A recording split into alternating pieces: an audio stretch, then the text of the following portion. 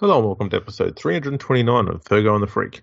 I'm that bloke from Rugby League Project, Andrew Ferguson. You can find me on Twitter at AndrewRLP. And join me as always is the glorious League Freak. You can also find on Twitter at League Freak. Where the fuck have you been, mate? I've been out the back sacking some interns who couldn't get our audio to work. Yeah, I think every single one of them needs to be sacked. Mm-hmm. Yeah, I won't get too much more aggressive. I think sacking them is probably fair enough in the current climate. Yeah. Well, they all got the sack. I put it right on their forehead, and now we're all good. Beautiful. They'll be feeling that for days. They really will. It was a big sack. Now, well, let's get right into it while we're talking about ball sacks. Jai Arrow. Got a bit sad because his relationship broke down. Bloody women. And then he got himself some other woman into his hotel room when he was in camp with the Maroons and, had his way with her, bloody woman. And now he's been fined a shit ton of money in ISO for 14 days. Is that pretty much the whole story? Pretty much, yeah. Jai Arrow is the victim here. And that's what we always need to remember, is that the rugby league players are always the victim in any scenario. For people that don't know, Jai Arrow had an upbringing.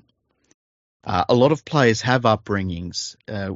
Us normal people wouldn't know about upbringings, but and then he was in a relationship that allegedly was rocky, as opposed to every other relationship, which is just fucking smooth sailing. And, what do you do when things are getting you down?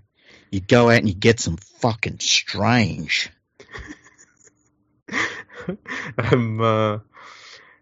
Yeah, I mean, that all seems logical. Yeah, there's no other way around it, really. I mean, did he have any other choice?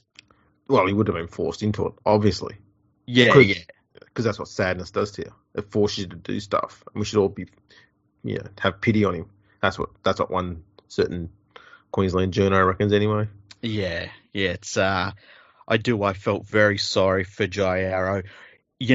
What are we putting out for Jai Arrow? Like, do we leave our dead rubbers out for Jai Arrow?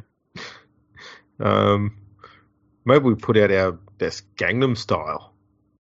What the hell's that? Well, it's a dance. Yeah.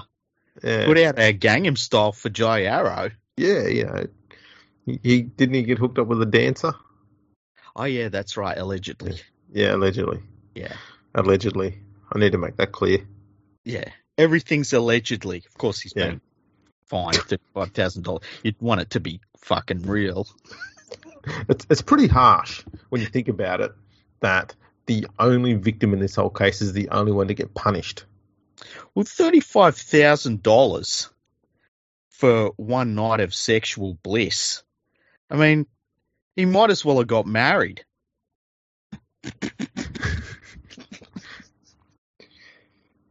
Yeah, not touching that with the long pole. I'm not touching that with Jai Arrow's dick. But yeah, it's been a weird. What did you think of the house party? The house party. Yeah. To me, I remember talking. It might have been last year about a system I had in place for penalising people, and the dumber the act, the heavier the penalty should be. Mm-hmm. I think someone's been listening, because I think they got the right punishment on this, because it was fucking stupid, and it's as stupid as it can get because it is so minor and something that you could completely do without. It's just a barbecue. You just didn't need to do it in the current climate. They went ahead and did it anyway, and they've all copped all this punishment stuff, and you just go, you fucking idiots. But in that regard, right, and after that week of the most expensive house party in rugby league history, then what would you have done to Jai Arrow? Like, to know that he did that in the week after we went through all that with the Dragons, Well, does he get, like, sent to Tamworth or something? Or get a dancer from Tamworth. Jeez. Look, I think he should be getting a very similar punishment to Paul Vaughan. I wouldn't have been like when you line up what Paul Vaughan did, right? He had a gathering at his house compared to what Joe. I just think that they're completely different levels. No, but they're a very similar level of moronic stupidity. See, I think that it's more stupid what Jai Arrow did by miles. That's right. It is more stupid by miles, but the difference being where Jai Arrows is more stupid, he's only had one other person there, whereas Paul Vaughan's has got multiple other people there, and so that compensates for that one person Jai Arrow had, which for me makes them all kind of very similar as far as the type of punishment they should have got. I'd have given them Paul Vaughan and Jai Arrow the same penalty. I guess there's also the thought of like Jai Arrow probably didn't have somebody with him that was saying, dude, we could get in trouble for this. Whereas Paul Vaughan and all the Dragons players, there's somebody in that group should have said, dude, I don't reckon this is a good idea. See, I thought Corey Norman would have been that man. The voice of reason, yeah. Exactly. I mean, I think the one that gets me the most out of that, and the person who should have been penalised the heaviest, is the cretin that was under the bed. Yeah, well, I mean, can you imagine? After what he's gone through for 2 years and how he lucked out with all that drama there, I'm not going to get into it. Mm-hmm. But in his third week back, he's doing this shit and then hides under a bed, lies to the NRL about it. I just fucking sack him. What type of bed could you hide a 98-kilogram hooker under? And I mean a rugby league one before anyone starts, by the way. He's a lock, isn't he? Well, he is now, I guess, but I still consider him a hooker, hey? No, he's a lock. He doesn't have any ball skills. Okay. What bed did you put him under? Yeah, like if he can hide under a bed, that's got to be a pretty high bed, doesn't it? Yeah, I'd probably put him under one of those ones. I'd probably get one that's got spikes underneath it. So when people jump on it, the fucking spikes go down to the floor. That'd be handy.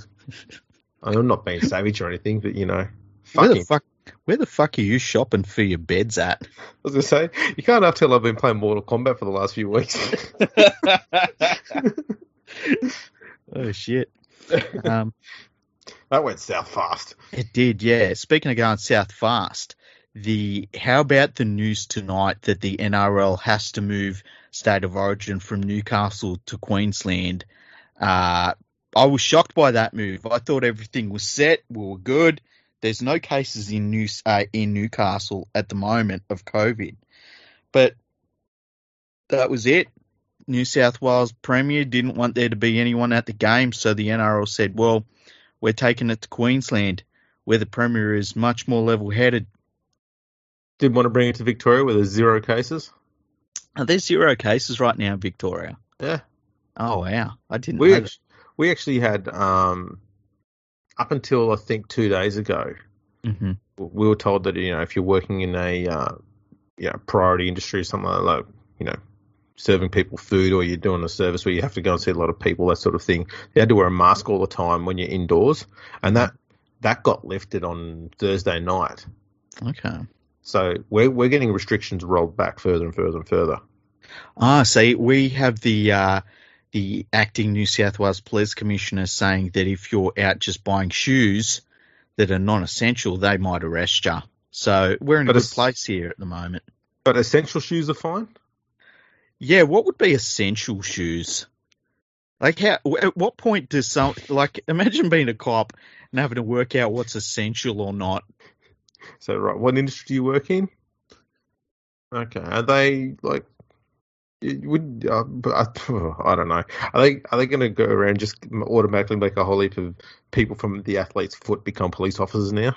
Imagine that. What do you do if you're working in like a shoe shop and someone comes in? Like, that's got to be weird at the moment because you're all just standing around, punching out the clock, making no sales, and then someone comes in and you're like, this unessential bastard. And then you've got to serve them. Now all of a sudden you're outside of your own little bubble. Well, I suppose they've got to make the determination on the spot. Am I going to be selling essential shoes to this person? And are they doing an essential job that they need these essential shoes for? Or are they just piss farting around? Like, are they just buying shoes and making up a story to sound like they're essential in order to get out of the house and spread the virus around? I mean, just in order to get out of the house. I think what we need is to arm the New South Wales Police Force with that net that they shot at Richards in The Running Man. Remember when he escaped? Do you remember that when he was at the airport and he escaped and they shot him with that big net? Yes. Ben Richards. That's an idea. I'm all over this. I think what New South Wales needs to do, and they're scared probably because they've seen what the media did to Dan Andrews down here, is just go, you know what, fuck it, everybody stay in your fucking house. Every single thing you need can be delivered to your house, including groceries. So everyone in Sydney, stay inside your fucking house until we get back down to 0 cases.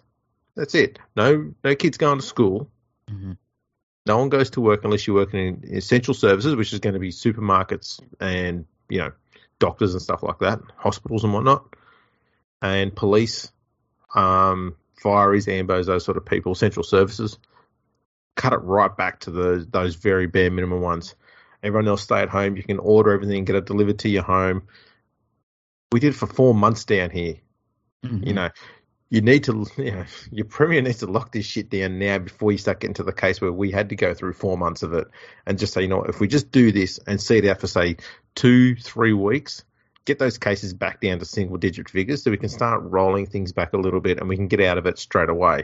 But this half-assed bullshit she's doing at the moment is just making things worse. It's not making it better. And so she's got to make a commitment one way or the other because she's at a tipping point right now. If she keeps going half-assed, it'll get worse. I completely disagree. I'm ready for the alternative. I've already started stockpiling gasoline. I've got myself a... Hang on. Have you stockpiled toilet paper? I mean, this is the only important essential item you need. Yeah, welcome to 2020. I have all of the toilet paper. I've got all the gasoline. I have heaps and heaps of pigs because methane comes from pig shit. I've built a Thunderdome. I've even got a big, dumb idiot that I can ride around on. His name's Jai. You'd like him. And I'm ready to rock and roll here. I'm even looking for where Tina Turner is at the moment. Nice. I'm ready to go. See, I knew you'd do that well. I knew you'd be locking down. You'd lock down hard. As soon as they say, we've got one case in New South Wales, you just go, bam, lock the fucking doors. Bring those shutters down hard. We're locking this bitch down. Compound Freaky is fucking amazing, let me tell you. It's great. There'll be people knocking at the door wanting to come in. You're like, fuck off. It's crazy. We live in a weird time, hey? Yeah. And in all honesty, last year when Victoria was going through their big, long lockdown, and pretty much all the other states were taking the piss out of Victoria and joking about it all the time, and I was like, yeah, whatever, I didn't care. But it's funny seeing now how New South Wales is not even in the same level we were in, but they know they're getting close to it and they're getting worried. And you're seeing a lot of people saying, I feel really bad about making all those jokes last year about Victoria. And I was like, yeah, you know what? I don't care about the jokes, but in all honesty, nothing sucks more than being in lockdown other than being an essential services worker and having to be outside while that virus is around everywhere. And you could get it any minute because not only are you going to be out in public going to work, but the people you deal with at work might be, you don't know who they're interacting with and they may be giving it to you. You don't know. And you got to live with that every fucking day. I don't wish that on anyone. And so I'm not going to be making jokes about New South Wales being in lockdown and stuff like that. It's fucking horrid. So I hope your Premier fucking sorts of shit out, locks it down, gets everyone stuck in their homes for 2-3 weeks. That's probably all they need to do. get those case numbers back into single-digit figures, and you can start rolling things back and go back to life as somewhat normal as possible. And so ends my TED Talk. Just remember, League Freak runs Bartertown. There you go. What else has been going on in the world other than COVID and Jai Arrow's nuts? Well, the only other thing, and State of Origin being moved, have you watched any of the football lately? I've watched nearly 10 minutes. Okay. I make no lie. And I'm not saying this to try and make a point. I've been trying to watch rugby league games this whole time, and I've had the time to do it. It's not like it's impossible for me to do. But I sit down and watch like 2-3 minutes of a game, and you see each side's getting the momentum very early on, and they're getting waves of momentum, and they're scoring 2 or 3 tries very quickly at the very start of games. And then I just go, I can kind of see where this is going. Then you check the score at half time, and that team that was leading after 5, 10, 15 minutes is leading at half time, and then they go on to put on 40-odd points and win the game easy. You just go, no one likes to see every single game being a foregone conclusion after 20 minutes. Yeah. And that's what we've got at the moment. It is hard to watch. It's an absolute punish to watch. It really is, yeah. What made rugby league great all those, for the years before PVL, punished us with his own fucking version of his own virus, which is all the rule changes he's done to kill the game. Should add that to the list.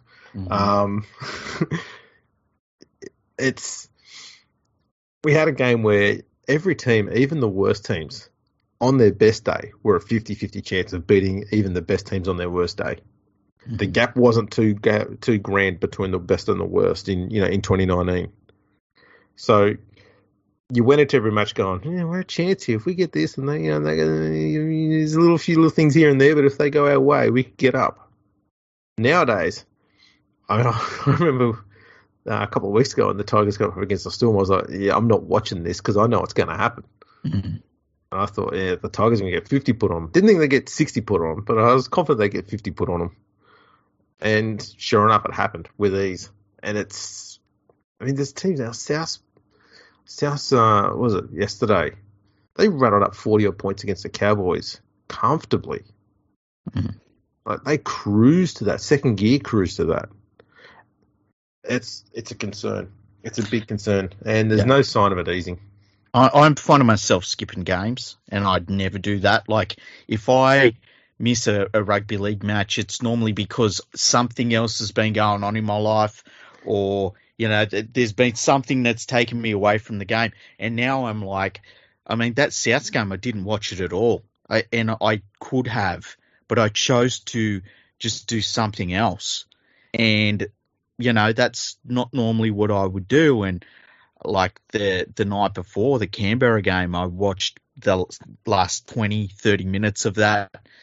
Tonight's match between the Roosters and Bulldogs, I watched parts of the second half while I was writing on my website. So I was barely watching it at all.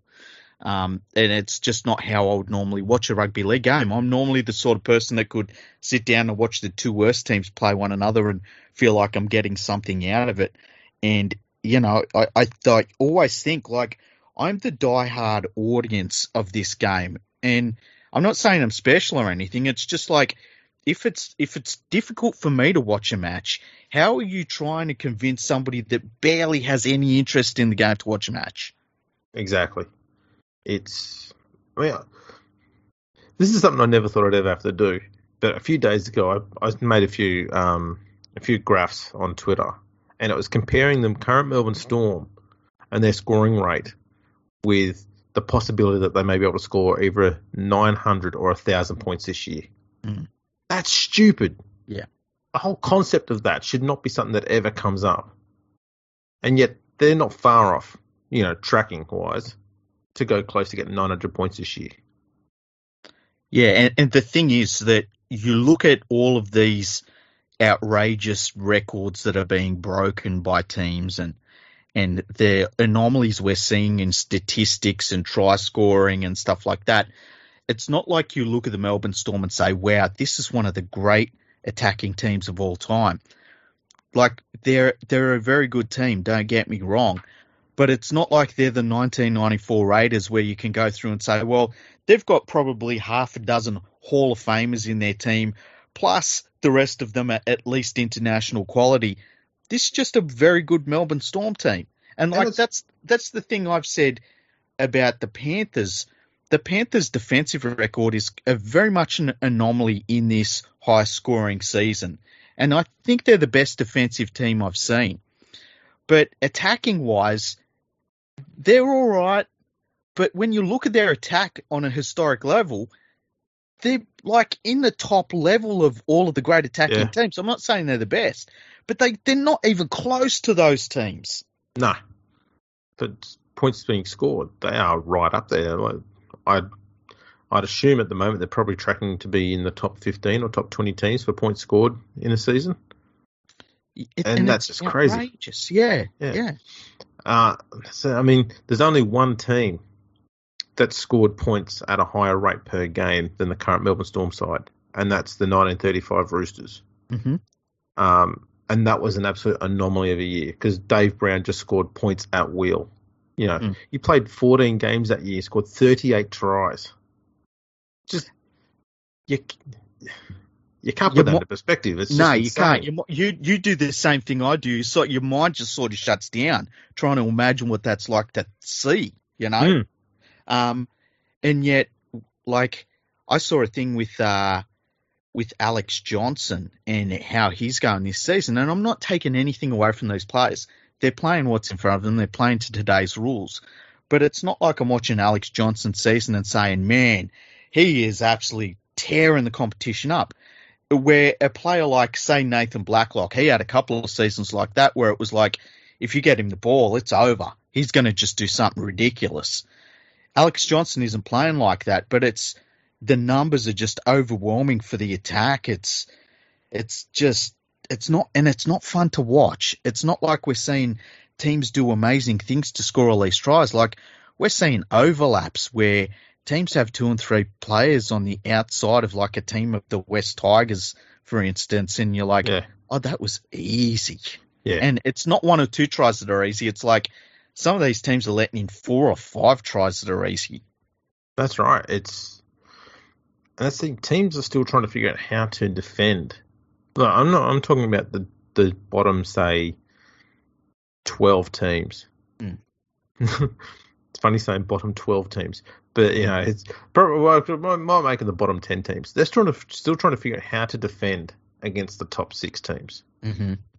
And so they're trying new things. The Tigers last week against South, they tried this insanely compressed defense where the wingers on the absolute furthermost edges were 2 men in, and South still ran around the outside of them, and they refused to stretch out on the edges because they needed as much help as they could get in the middle. And other teams, they're trying to work out different ways and still haven't figured out how to stop the attacking rates from these teams. But, you know, got to get better. Fuck, I hate that line. Same here. And it's stupid because, you know, this rule set has absolutely broken the game. It's like there's no doubt about it. And you've got these people that still back Peter V'landys for I don't know what reason. And they're all saying, well, these teams need to start playing better and getting better coached and do better with recruitment and stuff. And it's like, this is a 2-team competition. Are you fucking serious? Yeah. It's off the charts how stupid it is. And it's making the game unwatchable. And it sucks because, like, you know, it'd be really nice to be able to watch rugby league and just enjoy it and come on here and say, wow, this play was amazing, that play was amazing. Like, it's not even like the football when a team is putting on 60 points is fun to watch. It's really basic stuff. It runs out of dummy half and then you go to the edge and you've got space. And that's if they've got all of their players on the field, let alone if they've had 2 or 3 people sent off. That's it. It's the most simplest of gameplay that is working for these top sides, and that is 3 hit up straight up the middle. Mm-hmm. Then you do 1 run wide, and then you spread it out wide if you're in the attacking zone. Mm-hmm. it's pretty basic stuff, and we've seen it before. 1999 to 2004, 2005. It was all that all over again. And I don't know if anyone remembers how the game reacted to that in 2006, 2007. Wrestling came into the ruck, slowed everything down a lot. The scorelines got closer, the games got a lot closer, which was the only benefit out of the wrestle. I will say this, though.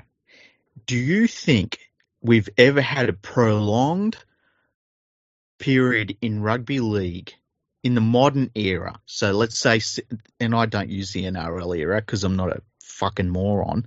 In the modern era, since we've had the 10-metre rule in, do you think we've had a prolonged amount of football that was as good as the football we saw from, say, 2006 to 2019? Maybe not for that long period of time, but in the 80s, I'd say from probably 84 to 80, 89. And that's only 5-6 years, so it's nowhere near as long. But that's probably the only bit in more recent times and before the 10-metre rule that comes into play that we've had, close games. Prior to that, the only real close time we had, and again, it was for a shorter period of time, was in the 1920s. Yeah. When scoring was just really low for several years there, and margins were close. That's how far you got to go back. But yeah, the game had been getting closer and closer and better from 2006 to 2019, and getting closer, getting better. Even the number of points being scored per game was instead of rapidly going up at the similar level, it was starting to really plateau quite a lot, which was good. Yeah. And it's just exploded again. It's just stupid. There's not a single bit of stats or facts at the moment you can toss up that points to the game being better now than what it was last year or the year before. Yeah. And, Nothing. if whoever wins this year, and I hope that it's Penrith, I still think that we can win it. It's going to be a 2-team comp. You're going to look back and you're going to have to say, well, Melbourne and Penrith were cut above everyone else. Parramatta looked all right. South looked all right at times. And outside of that, it was just garbage. Like the Manly Seagulls are in 5th place. I think that says it all about this year. Yeah, I mean, Manly had one of the worst ever starts to a season any team's ever had. After 4 rounds, they'd lost all 4 games and they conceded 90, 140, 150 odd points. Ridiculous. They've only lost 2 games since, and they've been racking up points like you couldn't believe. They've had 50-plus points scored in all of their last 3 games. It's sad to watch. It's really sad to watch. Yeah. Because I want to enjoy some rugby league. Yeah, and we're not being able to enjoy anything at this stage. It's just absurd what's going on. I've got to say, the best game I've seen all year is that Women's State of Origin. I was about to say the same thing. That's been the best game of rugby league so far because it was actually rugby league. It's played under rugby league rules. And not even close. There's no game has come close to that one. It's been by far the best game of the last 2 years. Bar none. It's actually got me to the point where I almost wanted to demand, selfishly, that they should just make the NRL women's competition run for the same length as the men's one, and concurrently, so that we could all just ignore the NRL and just watch the NRL women's comp instead, so we can watch rugby league again. I'd be up for it. Oh yeah, so would I. It's a no-brainer. It's interesting that they come out with a rule change for the women's competition where for this NRLW season, they're going to be playing 70 minutes rather than 60 minutes, which because they said they wanted to bring in the fatigue factor. It's like, who the fuck are these people running around saying, you know what, that was a really good game of football. I just wish everyone was really fucking tired, though. That would have made it so much better. The thing that shits me about this whole fatigue factor is not only, we're seeing this year the impact it has on scorelines. But the bigger impact and the bigger concern is the impact it has on the players' bodies and injuries. And, it's bad enough when blokes being paid for $300,000, $400,000 a year getting injuries and they've got to get operations done. This impacts their lives later on. But when you've got women who are not earning even a fraction of that money being put under the same risk, man, I really despise the concept. Yeah, so do I. And, I think that it's funny because people talk about the fatigue factor. What they really are saying is, what is really cool is when it's at the end of a state of origin match and these two teams have thrashed one another for 80 minutes and you get players that you see are just dragging themselves to a victory. That's what they're thinking about. They don't mean to put it in every fucking game of football from 15 minutes onwards. Yeah, and that's what they've done. Yeah. It's insane. And now the big concern, other than what they're doing, trying to introduce into the women's game, is it's looking like the international game may be adopting quite a few more of these rules in time for the World Cup. And, boy, I feel sorry for, anyone other than, if we're serious, in the pool games, anyone other than New Zealand, England, Australia, Tonga, because a lot, and probably Fiji and Papua New Guinea, because all those other teams who go through years of busting their backsides to qualify for the World Cup, when they finally get there for the first time ever, or maybe the second time ever, they're going to get there and they're just going to get absolutely annihilated by these new rules, and there's nothing you can do about it. And you can't tell me that's a great advertisement for rugby league in Jamaica or Greece. Exactly. How many in world sport, how many sports do you turn up for the World Cup having qualified over the course of years and stuff? And they say, oh, yeah, the rules have changed, by the way. Just letting you know.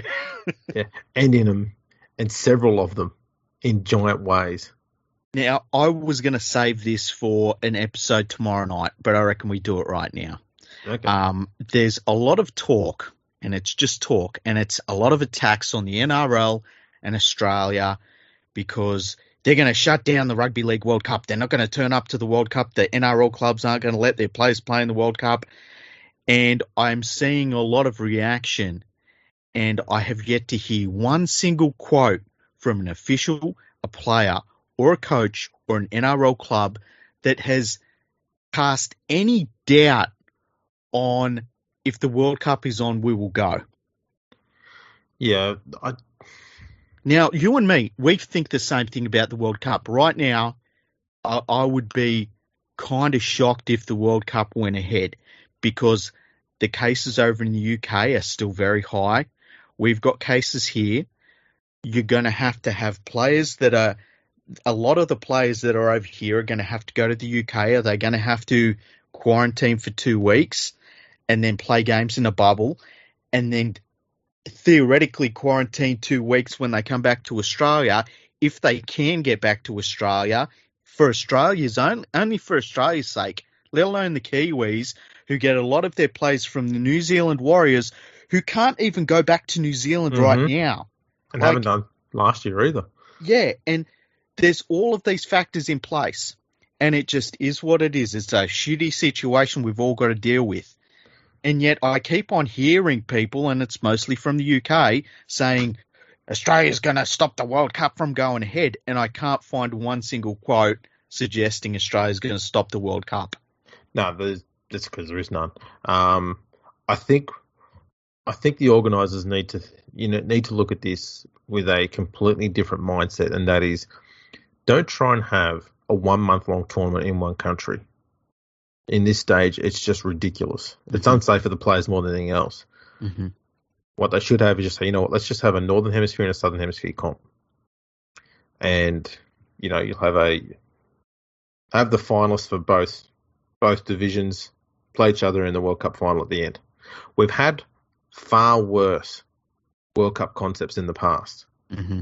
We have, 2 World Cups in the 80s, where over 4 year period, the last test in every test series was also a World Cup game. And the reason why they did it that way is because when you had Australia playing France or Papua New Guinea. It was a way of making sure that the third test wasn't a dead rubber. The team that had lost their first 2 games still had something to play for in the third game. That was an idea to try and make sure that the team that's been wiped off the field keeps turning up for all 3 games, so to speak. Yeah. We did that for 85 to 88 and then 89 to 92. This concept it's not as bad as that.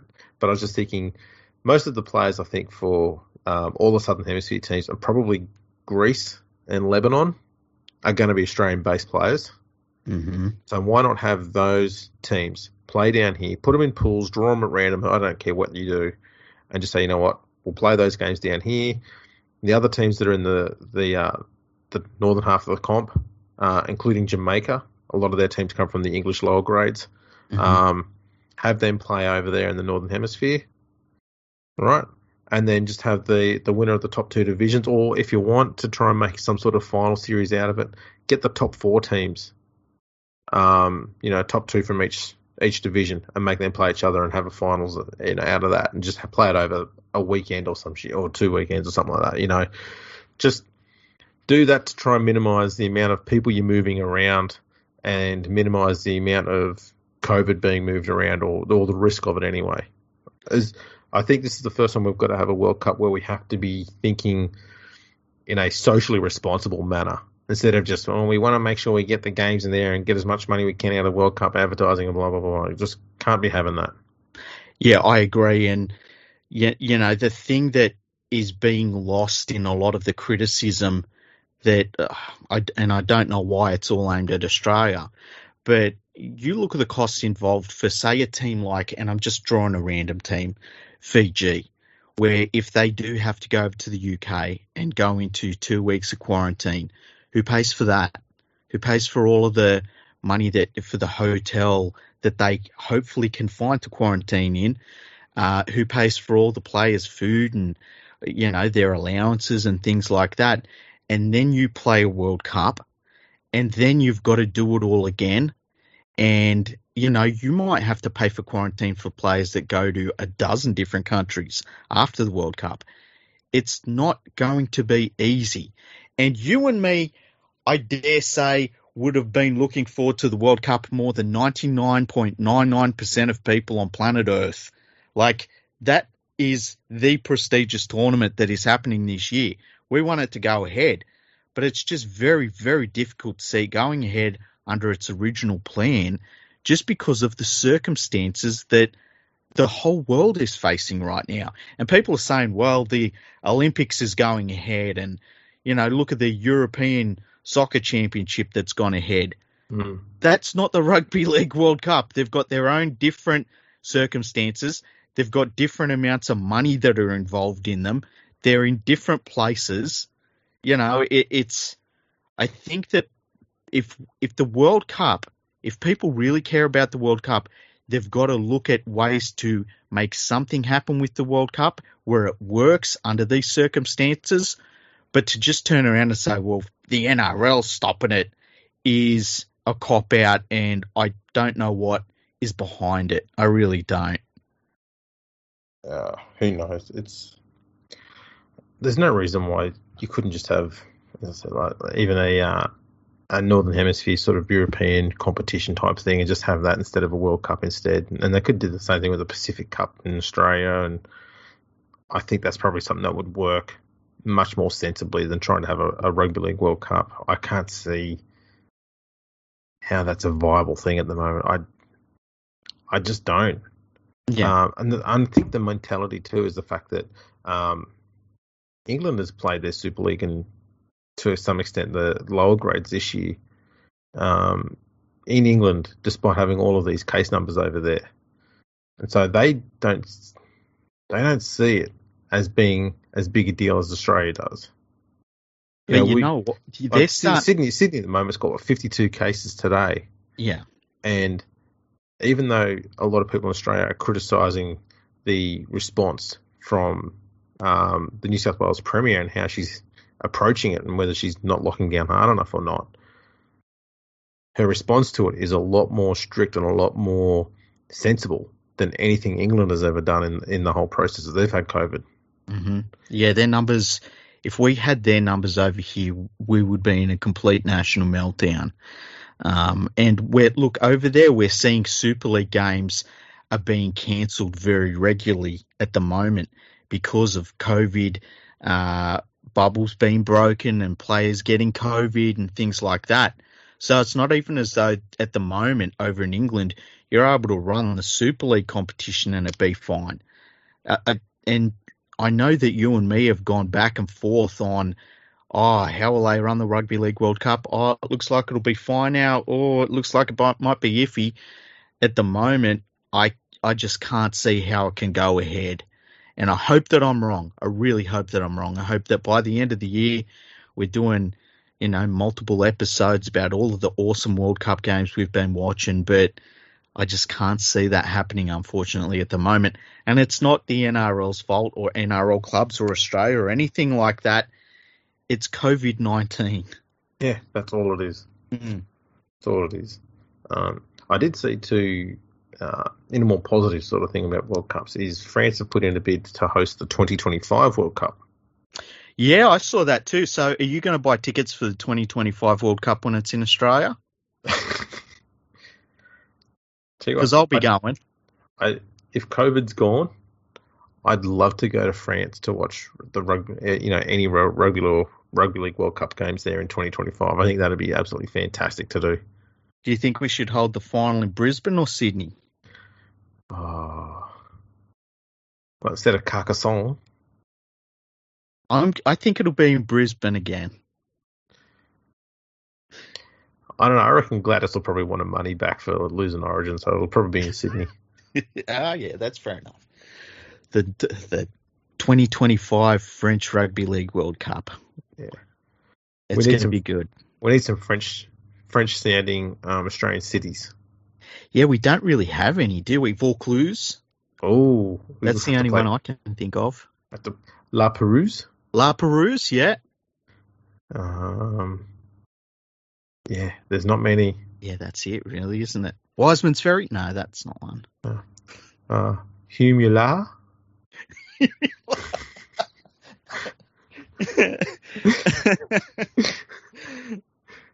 They've got a lovely sports ground out at Humula. What about Lakemba? Lakemba. Janali. Oh man, yeah. I would love the Rugby League World Cup to be in France. If I was running the International Rugby League, it would be in France in 2025, and that would be it. Yep. But it's not going to happen. We all know it. We all know how this works. It sucks when you're a rugby league fan for long enough to be defeated. Yeah, that's right. To be just ready for the disappointment. Or just be defeated about the game internationally. Yeah.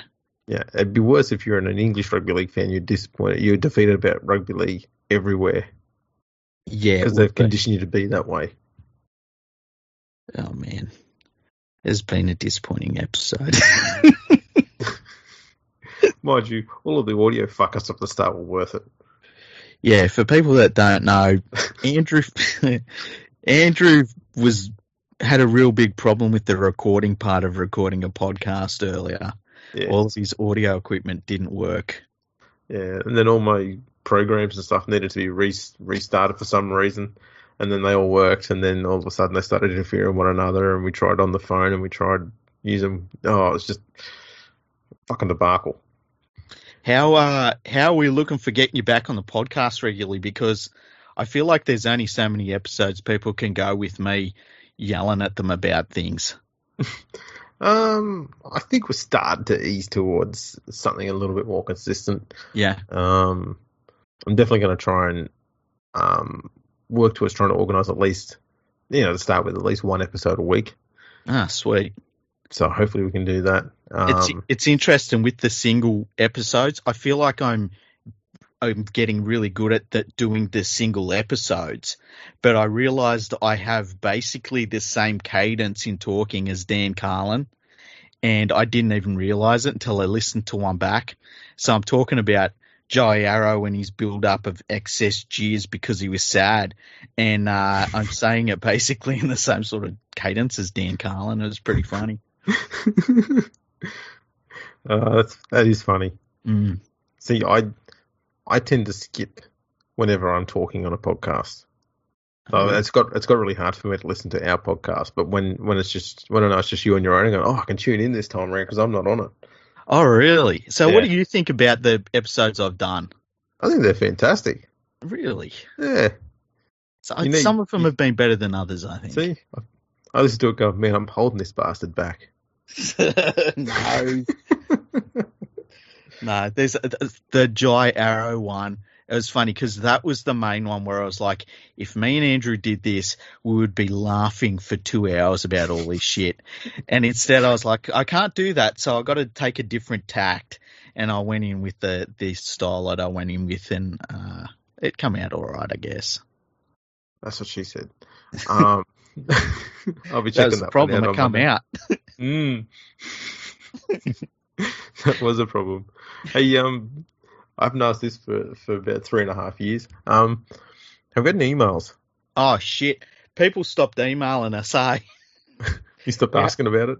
Yeah, we haven't had emails for about 2 months because we asked everyone for emails and then we didn't get around to reading them, unfortunately. So that was a problem. You want to read a few? Yeah, let me go back and I got to open up the Fergo and the Freak website. We won't go through all of them, but we'll go through a few here and there and see if we can convince people to start emailing us again. Yeah, okay, let me just log in. We'll try and tease them and say we're going to do an Ask Canty episode soon too. Yeah, it's been a while. I'm missing those. Yeah, same here. Okay, no, they're the comments. I got to go to feedback.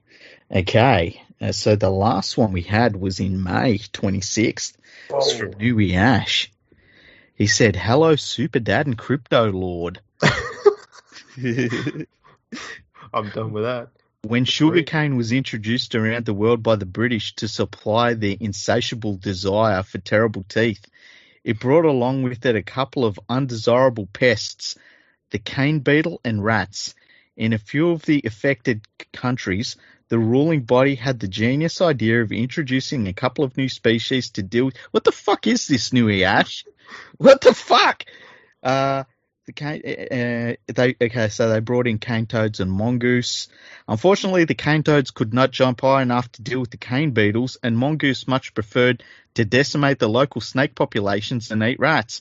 Both of these outcomes would have been apparent with some basic planning and research prior to their cowboy implementations. I feel like this analogy represents where PVL has taken the NRL with these cowboy rule changes. Do you think we have reached a cane toad / mongoose level of rule change outcomes yet? And what are the chances we see PVL fix everything by introducing metaphorical jackals and giant tarantulas? Cheers, Nui Ash. That's actually a relevant question still. That is the best question I've ever heard in any platform, anywhere, ever. Although next time, Nui Ash, and it was very good, and I liked it. But we can do without the "in the beginning, God created the heavens and the earth." I fucking love that. In fact, I was going to say, we need to get Nui Ash on the episode. Maybe when you're doing an episode on your own, you can get him on for a chat. Yeah, that would be a good chat. Yeah. I think that they're going to introduce more dumbass rules, and eventually PVL will leave, and then somebody will take over from him, and they will fix the game back to where it was. Hey, by the way, did you see fucking Wayne Pearce and what he said? No. Okay, Wayne Pearce was talking about the introduction of these stupid fucking rule changes, and he said he was finding it difficult to get through 2 or 3 games before these rule changes come in. And it's like, dude, you're on the Australian Rugby League Commission. So we've got a commissioner who didn't even like watching rugby league. I'm going to say this.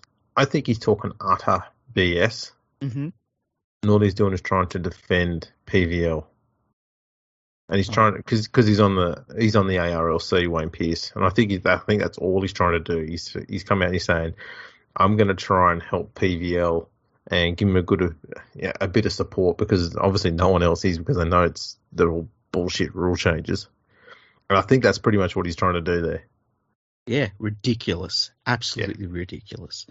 Yeah, it's a dumb statement, though. Yeah, look, I think, like you, I think what's going to happen is there will be more rule changes because PVL is a pig-headed fucking idiot and he's too stupid to realise that he's capable of mistakes.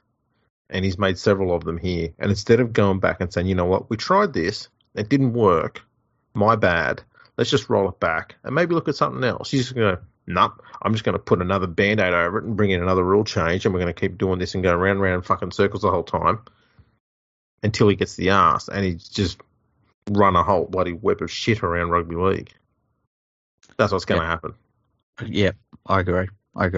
And, I mean, this isn't rugby league, what we're watching. No. It just isn't. No. We've got a question here. This is even a longer one from Liam. And he says, hi, guys. Why are you hating on our Lord and Saviour Volandis so much? Can't you see how much his impeccable leadership has done for rugby league?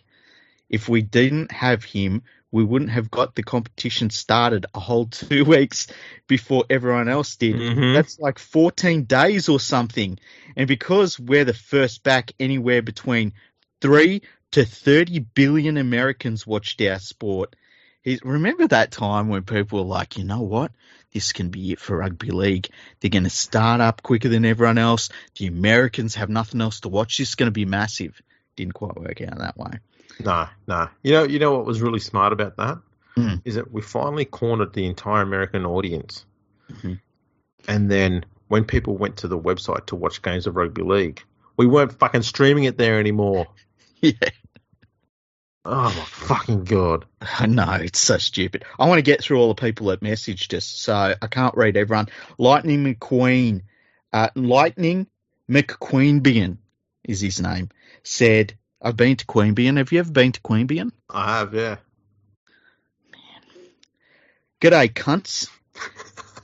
Just wondering how fucking stupid knee-jerk rule changes will affect our national team for the World Cup. Clearly no other country is fucking up their rules this much or worse, yet copying ours.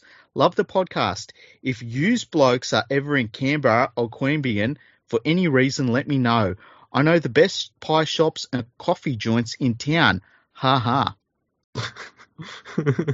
I love reading these ones exactly how they're written, by the way. It's so fucking great. That sounds like code for pawn shops and fireworks outlets. The only place that I know that's Fishwick, but you know. Anyway. Yeah, that's Fishwick. Yeah, they have the pawn Fishwick, shops. Queanbeyan, it's all close enough. Who cares? I guess it is. See, Fishwick's good for fireworks, pawn, and they've got a nice little market there. But they've also got strip clubs as well. So I have to bring Jairo down to show us which ones to go to. Yeah. Lightning McQueen also sent another one. I know, I think he sent it twice. That's all right. Lambretta. He said, rugby league journalists and ridiculous proposals. Hi, guys. Dick Hat Devil Sauce Squirter here, a.k.a. Lambretta. He's talking about his name for his team in the Footy tipping. NRL tipping comp, yeah. I am coming to the conclusion that journalists either don't watch rugby league games or they don't understand what they are watching. We've gotten rid of the wrestle through six agains. No, you haven't. All teams wrestle, and guess what?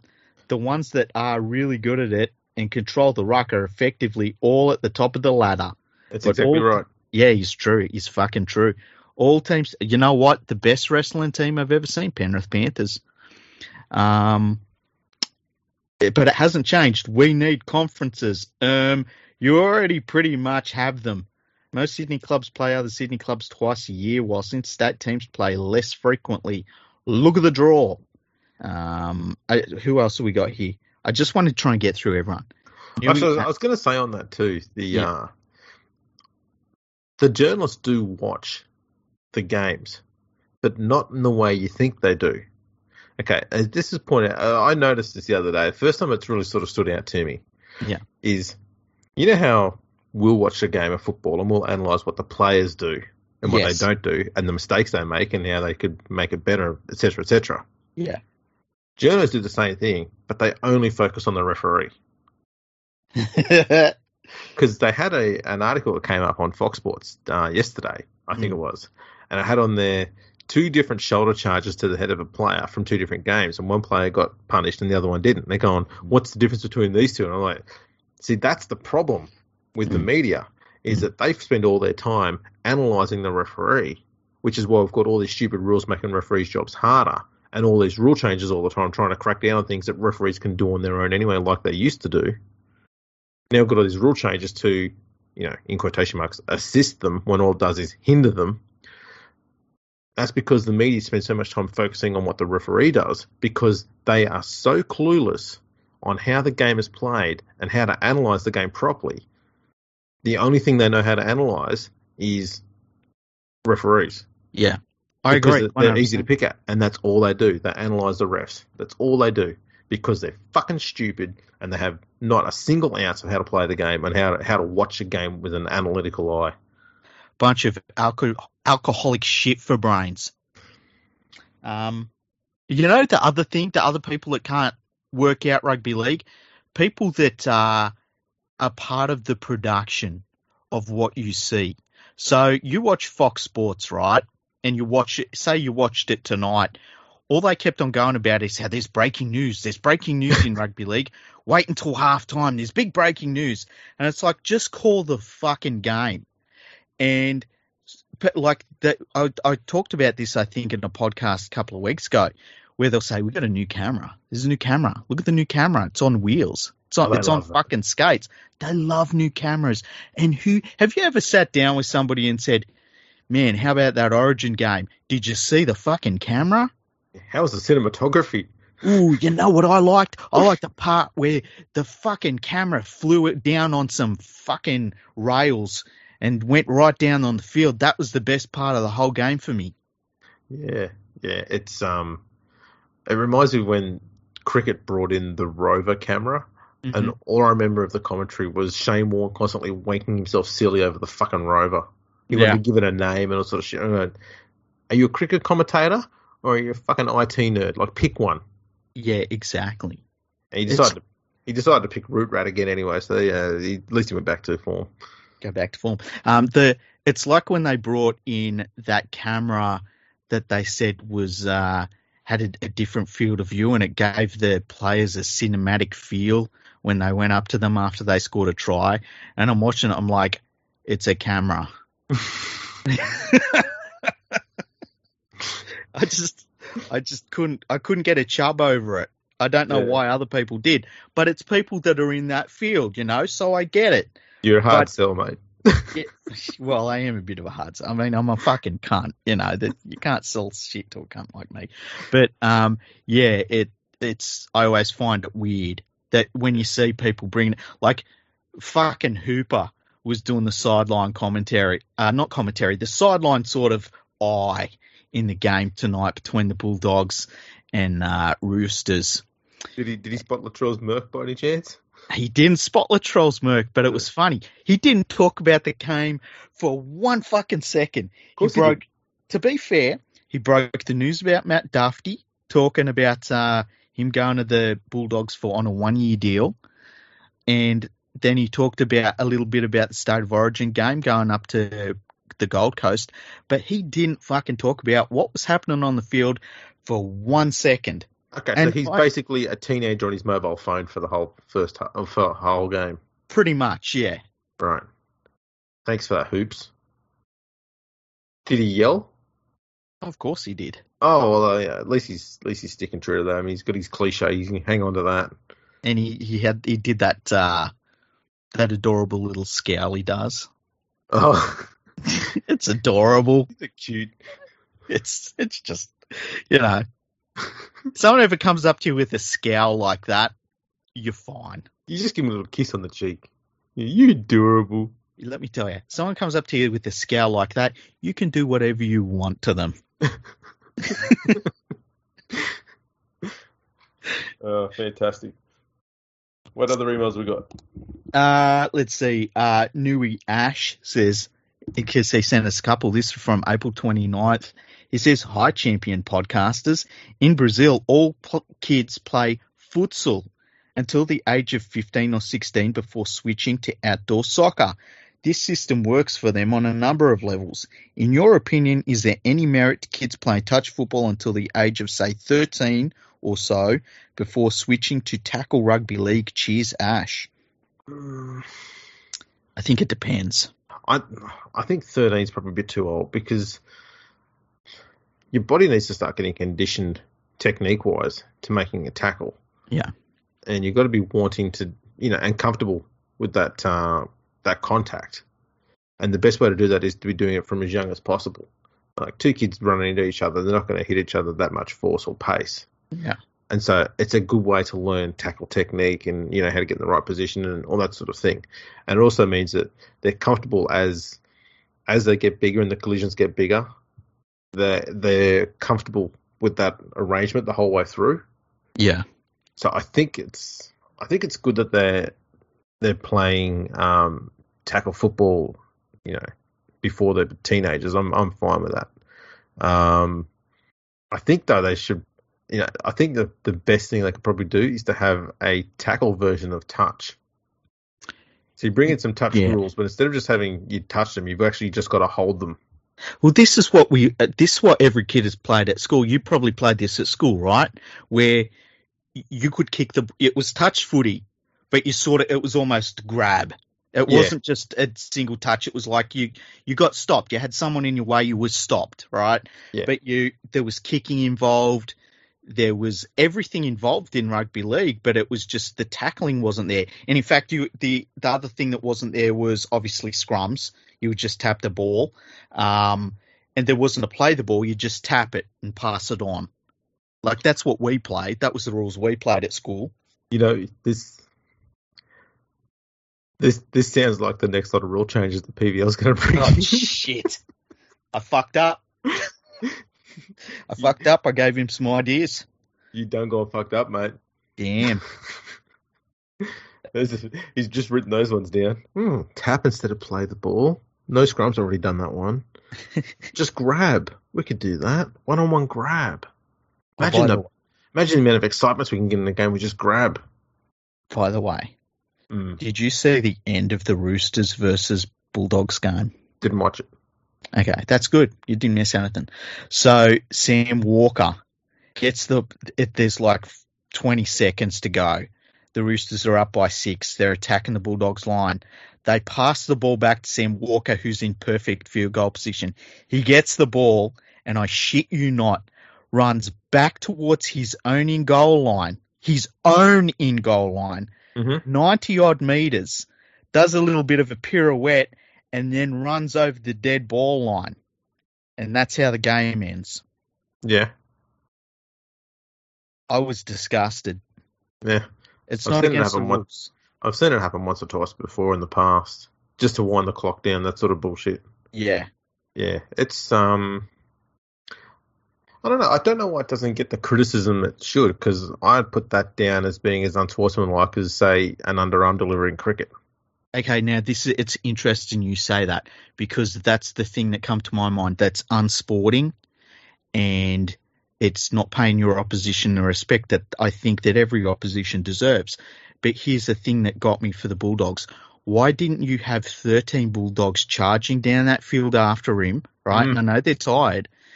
And then whatever he does with that ball, put his ass in the dirt. If he's running back to his own end goal, if he's running down to his own end goal, chase him and make him run harder. So if he's going to take it dead, he does it with time still on the clock, and then you get the ball back in their half. Exactly. And there was one Bulldogs player chased him, and I wish I knew who it was. And he started chasing down the field and kind of looked back like, where the fuck is everyone else? The game was over. But yeah, I was not happy when I saw that. I understand it's completely under the rules. That was fine and everything, but something in my soul was just disgusted. Yeah, it's up there with those. Every time you see someone, it's a handover, and the player who's got to hand the ball over doesn't. Yeah, they hold on to it. They put it behind their back, or they walk away with it, or they roll it away somewhere else and going, what the fuck are you doing? Yeah. Like, that's just childish bullshit. Stop being a dickhead. Just give the fucking ball over, you moron. And they all do it. Every team has players that they all do it. There's like going, you're not achieving anything by doing this. Like, what's the point? What's the purpose? I don't understand it. It's such a stupid thing. And it all used to get sorted out when you could punch someone in the face. Exactly. And people will say, "Oh, fucking Neanderthals, blah blah blah blah blah blah blah." There's a rule change to bring in. If someone doesn't hand the ball over to you when they're supposed to, you should be allowed to have at least one free hit to their face. If they get fucking knocked out and they've got to go off, then that counts as an interchange because you deserve that for being a moron. Just hand the ball over, you dickhead. If you don't, there's got to be different rules. So you don't hand the ball over immediately. One right in the guts, right? You run backwards 90 meters with the ball, you get one in the chin. I'm sorry. From anyone who's within 10 meters of you, at least make it sporting. Yeah, that's a good point. Yeah. Like if you're not going to chase after them, you deserve to lose. I just want UFC on a rugby league field. I want wrestling. I want punching.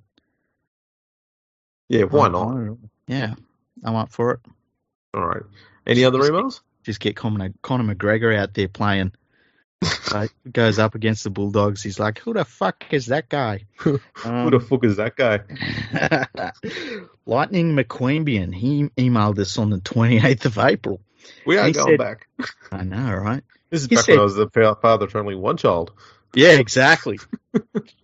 you were still sleeping back then. Yeah. He says, "G'day, cunts.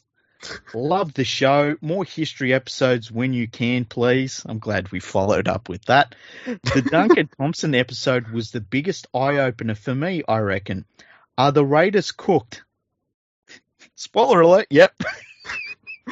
You called it. You absolutely called it, mate. You did call it, yeah.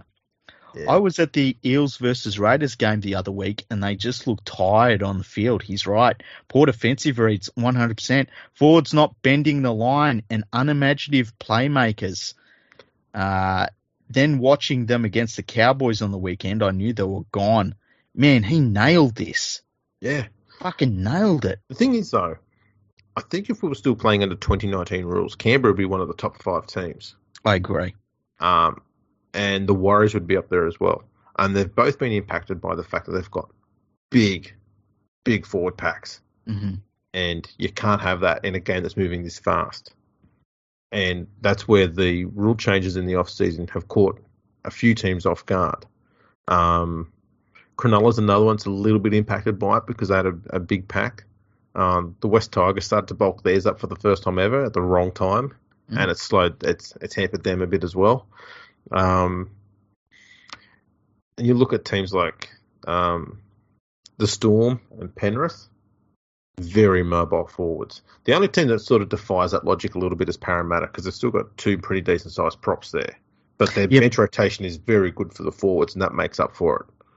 Yeah, but the thing about Para, and we've talked about this on the podcast, Paulo's a big dude who can just be a power forward if he needs to be. But his mobility is ridiculous. It is. He plays like a smaller player. Yeah, he's very much in that. Tormalolo, even Josh Papali a few years back, very similar. Very mobile, very good on their feet for big blokes. Yeah. Freakishly good skills in that regard. That's the thing that gets them. I think Canberra, their pack is just too big for the way the game's played at the moment. And Hodgson is not as sharp out of dummy half anymore as he used to be. I think his first 2 seasons here, he was very quick at getting the ball out of dummy half, which was what gave Canberra a lot of momentum. But for some reason now, he does this thing that Farah did in his last few seasons where he'd pick the ball up and take 1 or 2 steps first before passing. And doing that means you've already chosen a side that you're going to pass the ball to, so the defence can automatically slide across and cut off the attacking rate. Whereas if you're just going straight off the deck one way or the other, the defence has got less time to read what's going on, so it's more of a one-on-one sort of situation there defensively. Yeah. But right now, defenders can now, they can now stack up on one side, whichever side he runs. And so he's nullifying his own ability. Yeah, I agree. They need to get rid of him. So yeah, Lightning and McQueen nailed it back in April. Tigers man 990. He said, this is back on April 26th, and this is interesting. He says, hello, fellas. I'm seeing a lot of Tigers fans want Shane Flanagan as our coach if Madge gets sacked. I personally want Madge to stay because I don't want to relive the coaching frenzy over and over again. I generally don't know how it would go with Flano. I'd like to get your opinion on it, and if not, who would you like to see in the position? Love, Tigers man, kiss, kiss, kiss. There is not a coach in the moment in the NRL who is bad enough, in my view, that Shane Flanagan would be an upgrade on them. Yeah, 100%. Especially in the way the game's played at the moment. Flanagan's only skill is having a team that can compete in grinding games. And how many grinding games have we got going at the moment? It just doesn't happen. Yeah, no. He would not be any good. Defensively, it was very much a one-trick pony sort of thing he had where the defense would slide all the time. That's all they did. And they were very good at it. But they weren't very good at, protecting their little men. Used to see Chad Townsend, Todd Carney, James Maloney would always get isolated. They had no one defending them and covering them. That would just be a recipe for disaster in the modern game. And I never saw him produce anything that knew how to cover that shortcoming all the time. Furthermore, his ethics alone, no, don't want anything like that with the club. I don't think the problem at the West Tigers is Michael Maguire. There are people above Michael Maguire that are a big problem and have been for a long time there, and they need to get the arse. Yep. They need to move on ASAP. Maguire's greatest strength has always been his ability to produce a good defensive system. The system he's got in place would work if the players had the temerity to fucking talk to one another. But they haven't. And not just since Maguire's been there. They never have. Before he was there, under Taylor, under Cleary, they never spoke to one another. So Cleary's way of dealing with that was to get in people who could defend well and get the person next to them to defend alongside them. That's all he could do to fix it. And that's why we had these expensive players who no one knew how to use when it came to attack. Because that was his short form way of trying to fix the problem.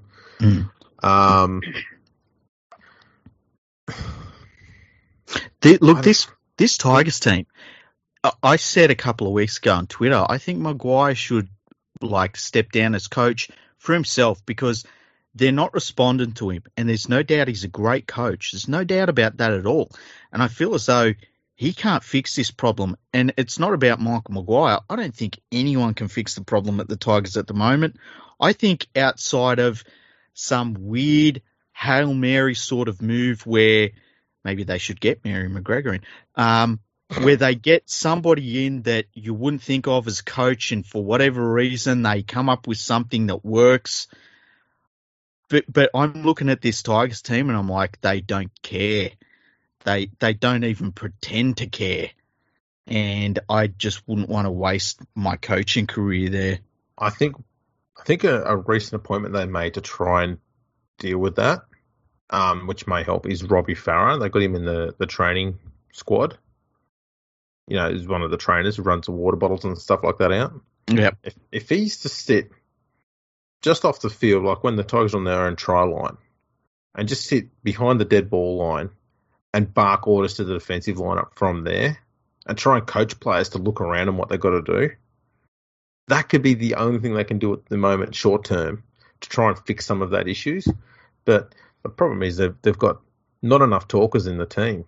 I think there was a comment by James Tarmo a few weeks back saying that, I think it was the week after they played the Storm and got flogged. And he made it pretty clear, we got a lesson from them on what we're doing wrong. And that is, the Storm players, they were talking and yelling all the time, and we only had one or two people that were talking every now and then.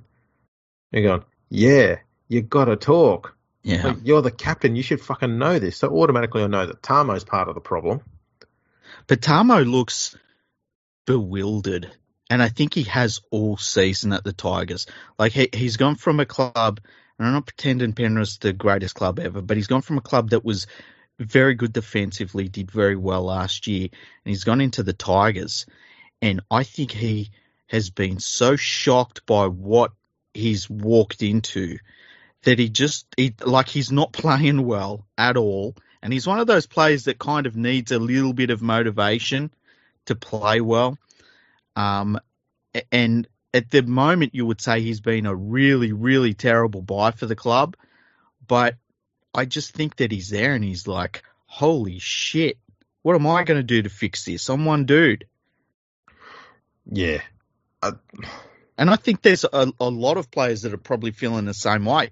And the idea that they're trying to get Pangai Jr. there, who would be the worst sort of player and it'd be bad for him and bad for the Tigers. Like, what it all comes down to, and this is the problem with the Tigers. We can talk about what they do on the field, their coaches and all of this. None of it matters until they get a new CEO. None of it. That's right. They've got a fair few personnel changes to make as well. I don't know when that's going to happen. They've got too much work to do there, and they have got no idea where to start, and that comes down to the fact that they've got the people running the club don't know what to do and never have, and that's why they just need to get rid of them. I think the only way to solve the problem right now, and the only coach who's a chance of solving the problem right now, is Craig Bellamy, and the only way it would work is you say, Craig, here's the keys to everything that we've got going here. This is what the salary cap's at, just so you know. Here's a list of every single contract. Any contract that you rip up, we will terminate on the spot. And just hand him a shredder and say, this thing can handle 20 pages at a time. And he'd be like, yeah, I'm familiar. How do you use these? So, it's all yours, mate. And then you tell us who we're going to go out and get. You help us go get them. Yeah. That's how you do it. Look, they've got Tim Sheen's coming back, and they've got Tim Sheen's coming back in the right sort of role, where he's an overseer. The reason why Sheen's is good, and I've said this before, I've been critical of Tim Sheen's when he was coach there at the West Tigers in his last few seasons there. But the one thing I was never critical of him about, and one thing I always promoted him for, was his ability to get juniors developed properly and first grade ready and getting them into first grade. And that can't be questioned. What he did with the Tigers in 2003, 4, 5, insane. And he did it with Canberra with a lot of their juniors as well when he was there. So it can't be, that's not into question. I think that's something that's been sorely missing at the Tigers since he left. Yeah. So that's going to be a good thing that'll happen there. And that's not going to come to fruition for at least 2 or 3 years. So we're going to have to be patient on that front. But the squad alone is a mess. There's nothing cohesive about that squad. And they keep buying outside backs. It's not the area to be focusing on. And there's very few, if any, three-quarter players in that Tigers line that are worth having in the NRL. James Roberts is a winger, and they're playing him at centre. He hasn't been centre quality since he left Brisbane. Joey Leilua is so slow now laterally that he's not good enough to be on the centre anymore because people can just run around him easily. Adam Dewey is wasted at centre. He can play it. He's the best centre we've got, but he's also the best 5'8" we've got, and he's better at 5'8" than he is at centre. Should be playing him at 6. There's no doubt about it. He's an actual leader. I'd put the captaincy on him and put him at 6 and say, team's now yours. Tell him what to do. Please, Adam. And then you've got just a wealth of wingers, a lot of them who just aren't first grade ready or aren't first grade capable. Nofaluma is the only one that's NRL quality. Even he has his deficiencies. He likes to run in off his wing an awful lot defensively and gets caught out nearly every game. Sounds like he's a bit of a diva too, eh? Oh, yeah, has been. Which is, I don't mind that in a winger. No, it's fine. It's fine. Especially, look, I don't mind in a winger who's scoring tries, and he is, so I can pass it. But yeah, that's it. And then you've got Dane Laurie at fullback, who's already proven that he deserves to be there, and he's good enough for it. So at the moment, Dane Laurie, David Nofaluma, that's your back five that are locked in. Adam Dewey at 6. Yeah, we've gone through the the first 6 players, and they're the 3 you keep. Yeah, and like I've said before, I think Adam Dewey, for me personally, is the player that you have out in your lineup when you've got a hole in your side, and he's a handy player to chuck out there. But like if you get a good 5'8", he's not playing 5'8". If you get a good centre, he's not playing in the centres. If you get a good fullback, he's not your fullback. You know what I mean? But he tries hard. But I think he's another player for the West Tigers who he's played hard through half the season, and I just think he's done with it. You know, I mean, I can see where your motivation, if you're trying in that side, I can see where eventually your motivation just fails. Yeah, and look, at this stage, the problem the Tigers have got is that they're always just close enough for too much of the season of the top 8. Mm-hmm. They need to get to a season like they are now, and at this point right now, they go, you know what?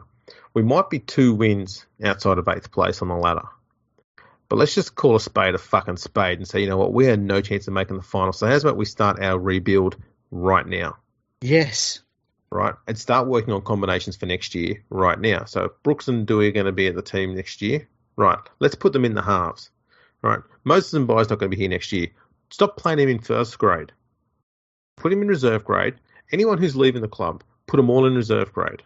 Right, let's just have the players who are going to be here next year, have them in there, work their combinations out together.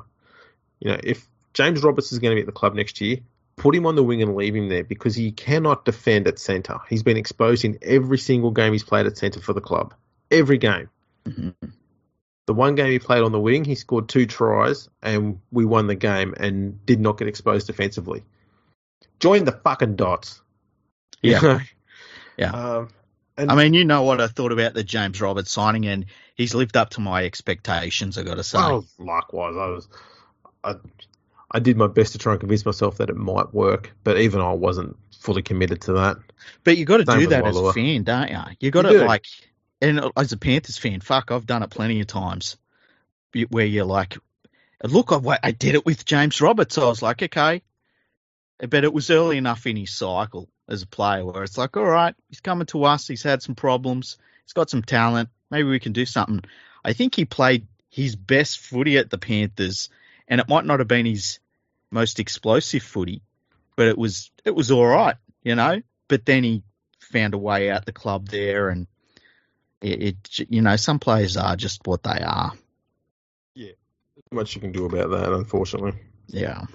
Any other emails? I don't want to keep talking about the West Tigers. I think we can do it that. Let's have a look. Andy Marjolais, as you like to call him. Marjalach. That's the new one. That's the new one, Marjalach. He said, man, I caught Matty John's show tonight, Sunday, April the 18th. Anyhow, they had Brandon Smith on as a guest. Turned into one of the better shows Matty had. One of the highlights for me was Brandon was asked what change would he make if he was the Fox League boss.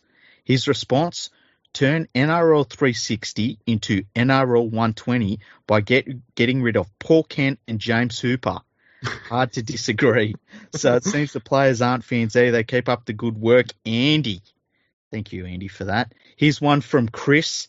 He says, considering how Gus reactivated pathways to get the Panthers to take full advantage of their junior base, should the West Tigers look to Gus for help? This is, of course, a hypothetical, as the Tigers would never think of doing something as useful as using one of the biggest junior bases in the code. Well, they've got Tim Sheen's coming in to do that sort of thing, and he's just as capable of doing that, and he's done it before with the West Tigers, so he knows how to do it all and where to look in that area. Yeah. So they're fine there. I think juniors-wise, they're going to be fine now that they've got Sheens there. So long as Sheen sticks to that junior pathways thing. Yeah, that's true. Every single club that is not heavily invested in their juniors right now. They're behind. They're just behind. That's it. Yeah. David, he says, "Hi guys, thanks for discussing my idea on the pod.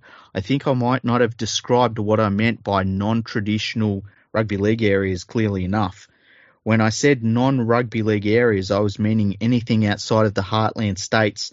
Developing grassroots could be, for example, the Roosters developing programs in Perth, or other clubs doing something in Northern Territory or South Africa or the United States.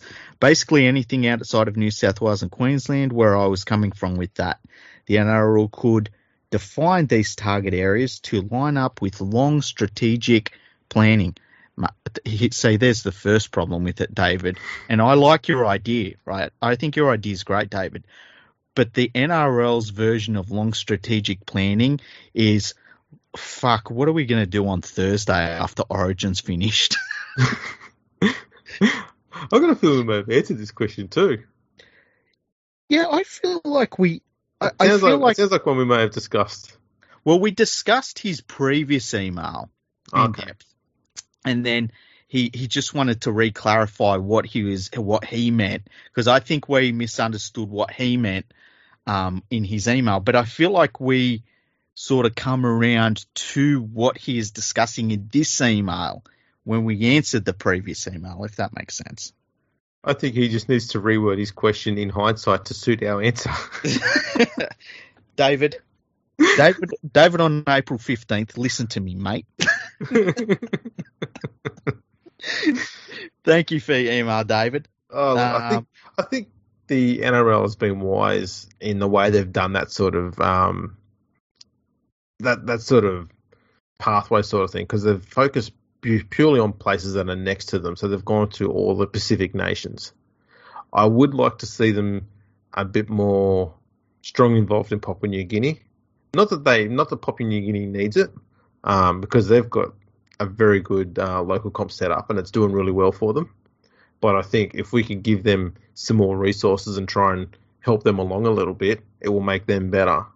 And that's only a good thing for International Rugby League. And if some more of the Papua New Guinean players make it across to the NRL, that'd be fantastic. And if the PNG comp gets so strong that they say, you know what, we believe we can field a team that's NRL quality and have them in the NRL, I think that would be a fantastic idea to have. I mean, in my world, an ideal competition in the NRL would have a team from every Pacific island in the NRL. Yeah. But that's looking a long way ahead. Probably never will. I mean, it won't happen under Peter V'landys, because all he talks about is eventually having an expansion team, but he has no balls to commit to one. Yeah, 100%. It's I think I said it on the last podcast or the podcast before. It's like the endless talk of expansion clubs. You just get over it at some point where, how about the exhibition game that Manly's going to play in China? I'm really looking forward to that. Let's fuck. It'll be starting soon, wouldn't it? Yeah. It's starting in about fucking 14 years ago. It's ridiculous. What do you think about the signing of Matt Duffy for the Bulldogs? I like it. I think too much has been made about his defensive shortcomings. Mm-hmm. When you've got a player whose attacking prowess is as strong as Duffy's is, I think you can work with the defensive deficiencies that he has. Yeah. A good coach could fix that. Now, what about Trent Barrett? Trent Barrett can't fix that. Okay. But Trent Barrett should probably hire someone like Luke Patton, and he would be able to deal with that issue. Just a one-on-one coach. Luke Patton dealing with Matt Duffy, helping me out with positioning, how to read where he needs to be defensively. I don't think it would take Duffy too long to pick it up. And when I say too long, I think he'd probably take an off season. I think that's all it would take. It wouldn't take much at all, and he'd be fine. Yeah. I think that I think fixing up a fullback's defense is, as long as they're committed to learning, I think it's not that hard to do. No, most of it's positional. It's not so much about the Unlike every other position, it's not about the tackling technique. It's not about, the effectiveness of the tackle. It's about the positioning. It's about trying to read the play coming up that's going to impact the fullback before it happens, to try and force the fullback to do something that they don't want to do, which is kick in a different direction where the team may not be set, things like that. It's about trying to read the play before it happens. Billy Slater was great at it.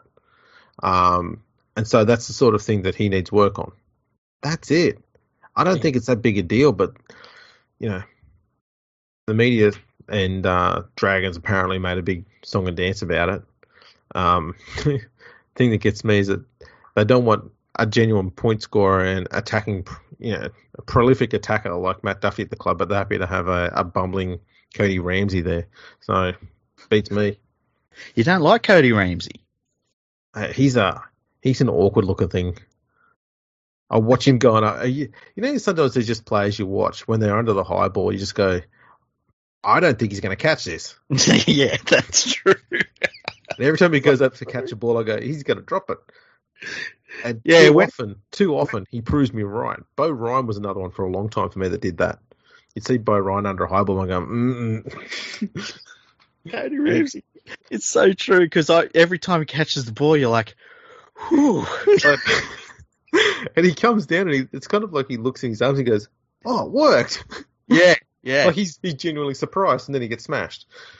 He looks like somebody that was just packing fish at the fish markets, and he's got his hairnet on. Yeah. I'm sure he's probably got a lot of great ability about him, but when I just watch him under the high ball going, he's just not NRL quality for me for a 3/4. And to know that they dropped Dufty one week and put Ramsey at fullback, I went, what the fuck are you doing? It was hard. That was hard work. That was the most I've watched of rugby league in a while. I was fear watching. Oh shit. Well, look, we should wrap this up before Bob wakes up. And I was going to say quickly, there's been a review. Oh, really? Yeah. What's it say? It says the heading of the review is Media Overrated ? And it's from Metallica Fan 1987 from New Zealand. Nice. A Kiwi listens to us. Thank you for listening. It says, my favourite rugby league podcast. Good listen and good banter. Don't listen if you like Wales Rugby League. Yeah. Oh, did you see what I did? Yes. Yeah. I haven't recorded the Wales episode yet because other things got in the way, but it's not even a fucking question, is it? Penrith versus Wales. What do you reckon? I thought you were being very respectful to Wales by having them line up against Penrith, because I thought if you wanted to do this in a more typical way, you'd have them line up against the Bulldogs or the Tigers. It was funny. When I say Bulldogs or Tigers, I mean Batley or Castleford, by the way. Oh Jesus! It was interesting. The responses I got were like from Australians. It was like, well, yeah, of course. And then from the English, weirdly enough, no fucking Welsh people gave a shit because they don't give a fuck. But it was like, oh well, fucking. What about this and what about that? But then I put up the question, are there any English players I think I said in the modern era, who you would say are unquestionably better than Brad Fittler? And so many people had English players they thought were better than Brad Fittler. Were any of them Kevin Sinfield? I love that.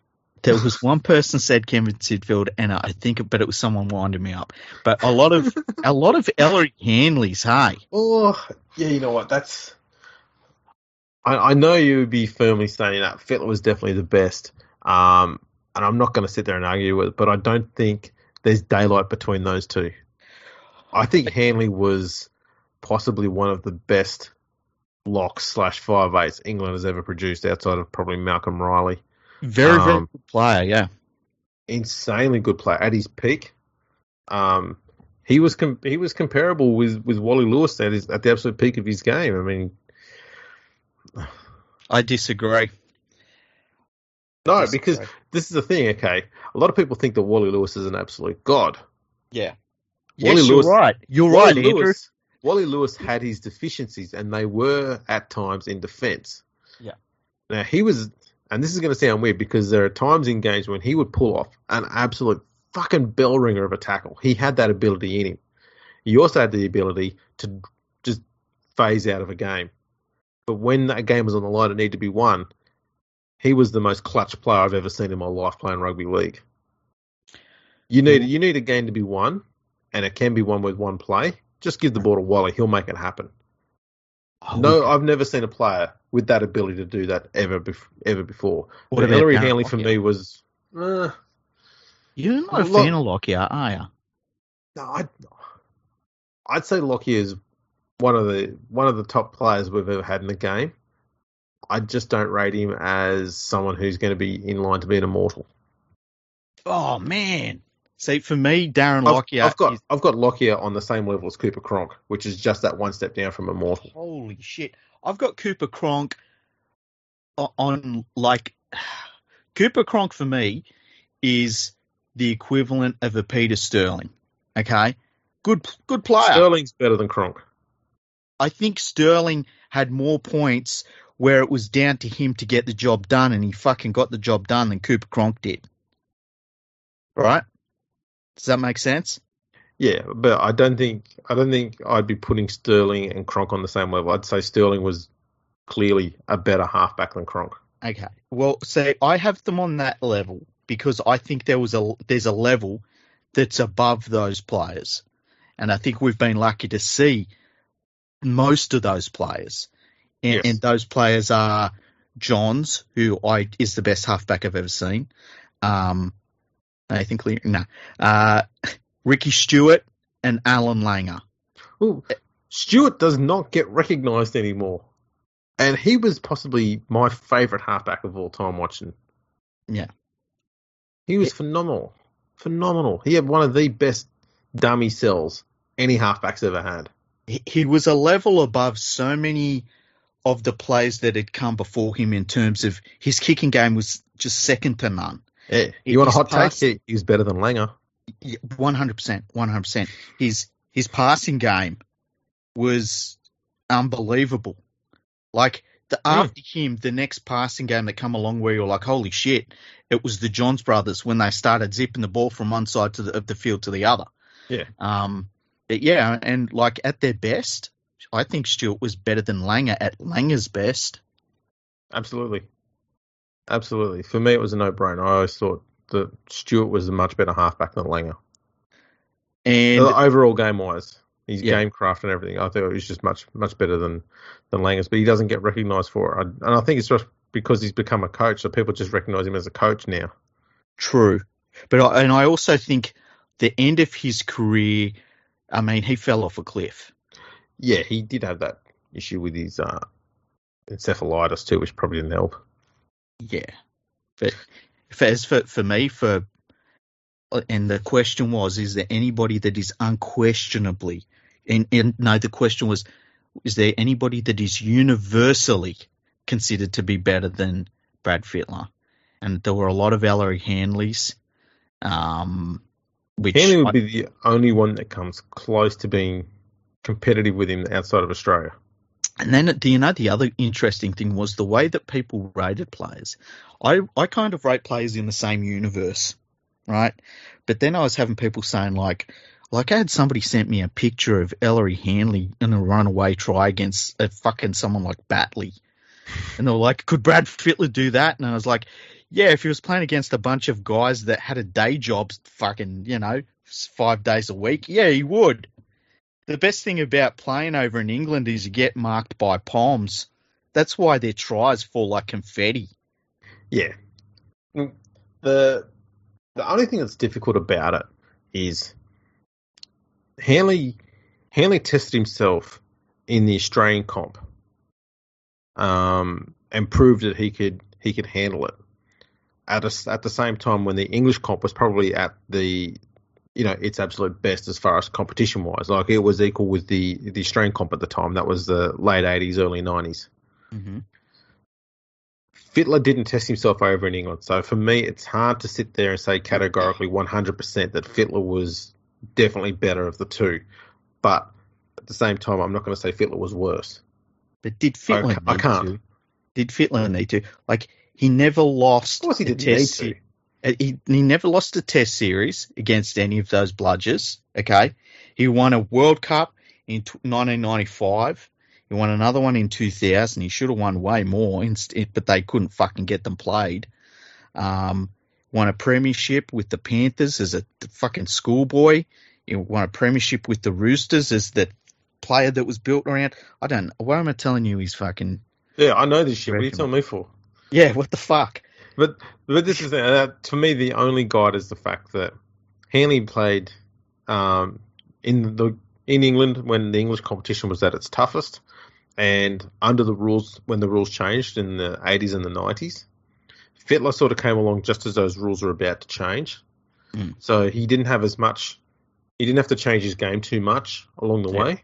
Yeah. And so we didn't get to see whether Fittler had to make too many changes to his game or his play other than when he moved from centre to 5'8" to lock, which are three big changes, but they're also changes that Hanley made.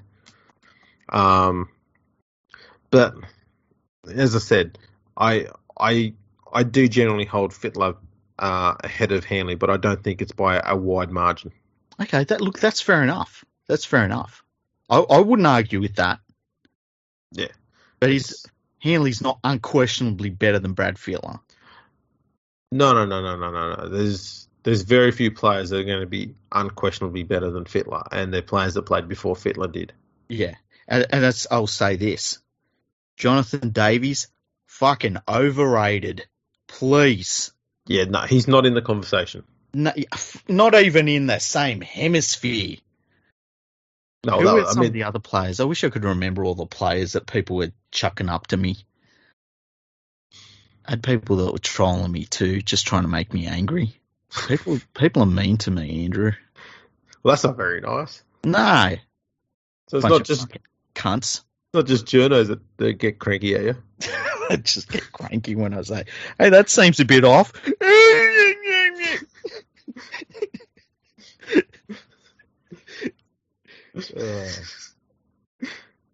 That was amusing. It really was. It's funny how they get all emotive. I came in and supplied a few little basic facts, and everyone just went quiet. Yeah. I had a conversation. Who was it with? I wish I could remember who it was with.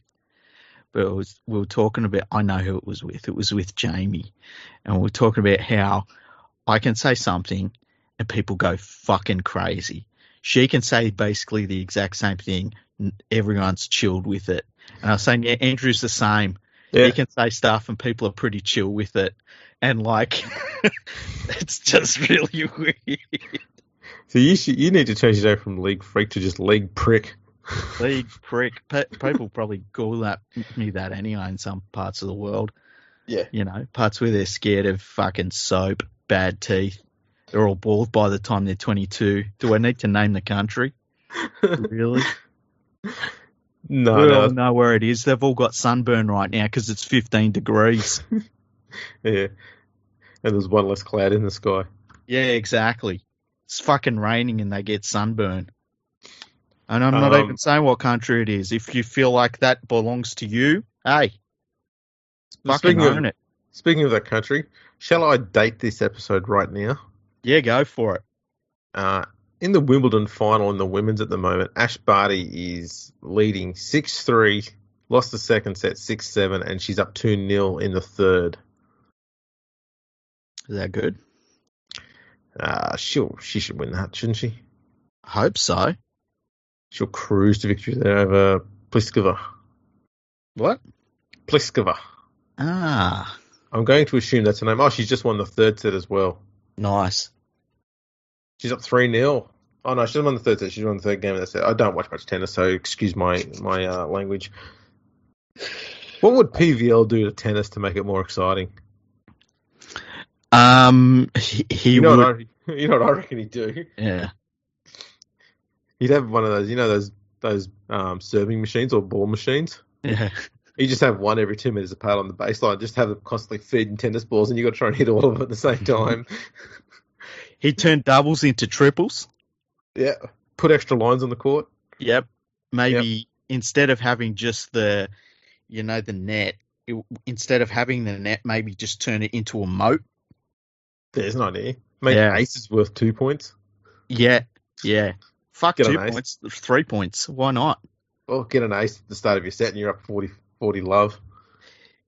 And you're allowed to hit the ball, like when you serve, there's also a second line that's closer in so that you can, if you get it in there, that will be like a quadruple ace, but it never gets used. But he put that in there. There's an idea. Actually, what you could have is have an ace where you hit the ball on your side of the net and it bounces over into the box on the other side. that one would be allowed. What else would he do?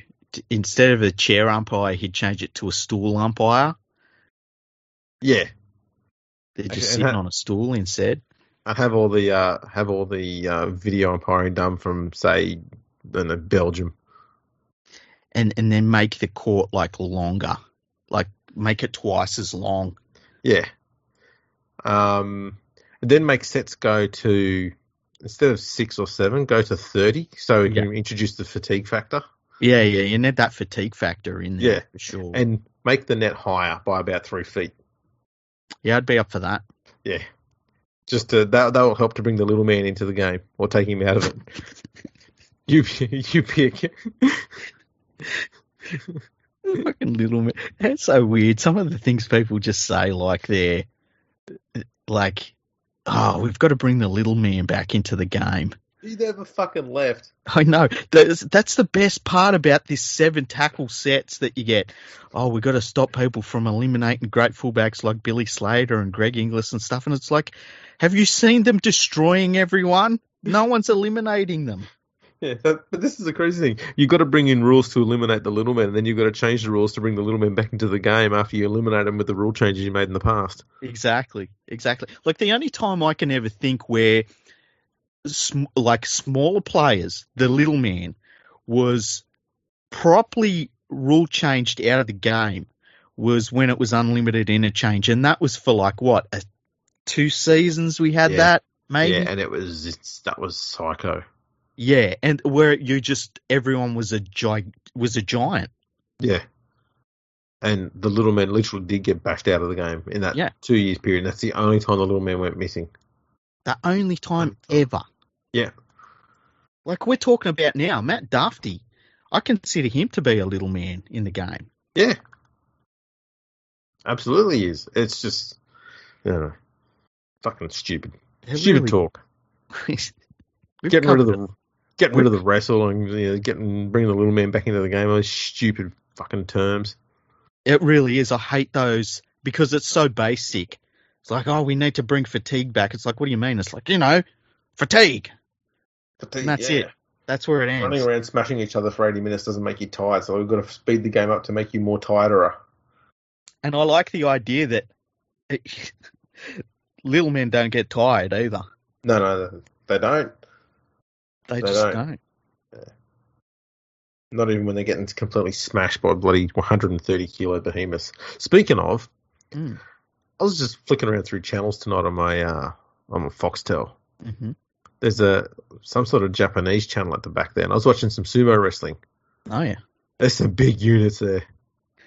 Yeah, it's interesting sumo wrestling. There's one bloke there who was 192 centimeters and 200 kilos.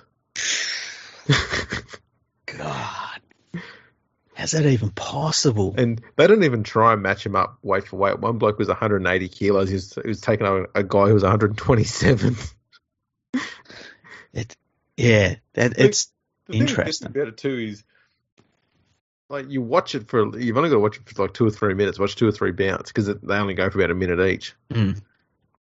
And like one bloke will fall over because he's just fat and lost balance. And all of a sudden, that's got a move name to it. Oh, overhand throwdown. You're like, he fell over. He literally fell over. One fat bloke stood to the left, and the other fat bloke fell over the line. And apparently, that's a takedown. What the fuck are you giving these shit names? What was the move on Street Fighter 2 with the what was his name in Street Fighter 2? It wasn't Yokozuna, was it? No, he was an actual wrestler in the WWF. Yeah. What was his name? Anyway, he had a move, and it was a sumo wrestling move. But one of the things he had was the 1,000-hand slap. Do you remember that? Yes. He had that. Yeah. I wish I could remember his name. And don't get me wrong, there's a few blokes in the sumo wrestling that are like built big, but you look at them and they've actually done plenty of. They look like they've done plenty of weights training. Like the shoulders and the arms are pretty bulky on them. And one of them took on this bloke he's given away about 30 or 40 kilos to, and he dominated him. I'm like, man, I'm going for this fella. And he's strutting around afterwards. And I'm liking this guy. He's got a bit of showboat about him. You ever heard about? I think it was a Hawaiian dude who was he wanted to become the grand champion, but he was too short, and so he got silicone put in under his scalp, so he met the height requirement, and then had it taken out again, and he ended up being the grand champion. Wow. Yeah. That's insane. Yeah. Yeah, it's serious. I can see where you'd get shit-faced in sumo wrestling would be a lot of fun to attend. Oh, absolutely. Absolutely. And by the way, Origin. I was going to say, my whole point there was that I spent more time in the last 3 weeks watching sumo wrestling than I did watching the NRL. That's funny. Origin night, my plan is to be pretty drunk by the time I get on the podcast. Okay. So, I will see if I can make myself available. Okay. If you can't, I'm going to see if Nadine can come on. But we got to see, because she might not be able to come on either. So it might just be me just rambling drunk bullshit after the State of Origin, because my State of Origin ratings have been as popular as ever. Probably as the TV ratings have been. Yeah. I haven't seen the TV ratings for Origin. Do you know if they're good or bad? No idea. Yeah, I think the fact that we don't know probably suggests that they're probably not that good. Yeah, it's possible. I'd love to know what the NRL ratings have been as the season's gone on, hey? Apparently they're not too different to last year, but I'm not surprised by that. But I'd be curious to know how they compare to 2019. Yeah, that would be interesting. But I guess that'll probably bring us to the end of this episode. We've had a fair old yak. Yeah, it's been good, hasn't it? It has. What's this image you've sent me? Oh, that's just the review that we got. Yeah. There's a nice review. Yeah, it's been a good yak. I'm just going to call it Andrew and Freaky Chat About Footy. Yeah. Because that's what we've done. There's no need to narrow it down to anything. Nah. We don't need to highlight the fact we talked about Joy Arrow's nuts for a little while. Yeah, his blue ball situation that he had, victim.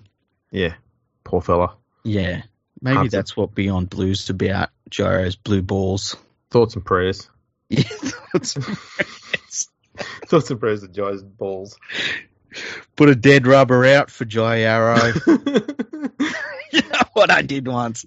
And how fitting do that when Origin's got its own dead rubber going on. Even Origin's having a dead rubber celebration for Joy Arrow this week. I once got a rubber, right? I filled it with mayonnaise, right? You're recording, by the way. I know. I feel good. I know. This isn't any weird stuff. No, it's going in a good place already. I know. I got a rubber once. I was in a high-rise building that was across from a casino. I got a rubber, filled it with a bit of mayonnaise, and then put in just a dash of tomato sauce. And then threw it over the balcony. So all the patrons going to the casino that night were like, "What the fuck?"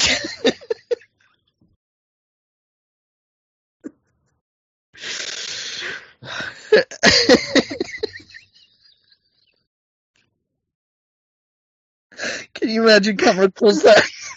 Walking to the casino.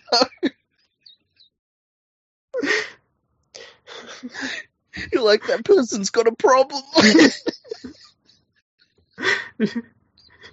Who's looking at going, hang on, that incident happened here? Someone up there? Someone up in that building needs to see a doctor. Or maybe two of them do. Yeah, they need a doctor or a priest. Yeah. Well, Oh, yeah. Anyway, I don't know if it that's would have that. been worse if you had to put tomato sauce on there and Nutella. I'm not too sure. Oh, no, it was all on the inside, so it looked like it was the dude's problem. Oh, right, right. You know? Oh. Because that would have Anyway. been noticeable by the time we did the pavement. Yeah, just waited. Just waited to see if there were any reactions. Was it there when you went downstairs? Went down the next day, and because I looked, I can't remember if it was there or not. So someone cleaned it up. I just can't remember. I feel like Yeah. they must have, because I think I'd remember if it had been there still. Imagine having that job. Ah, I hope you're listening, whoever cleaned that up. Whoever Just know cleaned it it up. wasn't what you thought it was. Maybe- It was just a few table condiments. Maybe someone took it home for a snack. I wouldn't think so. Oh, man. Well,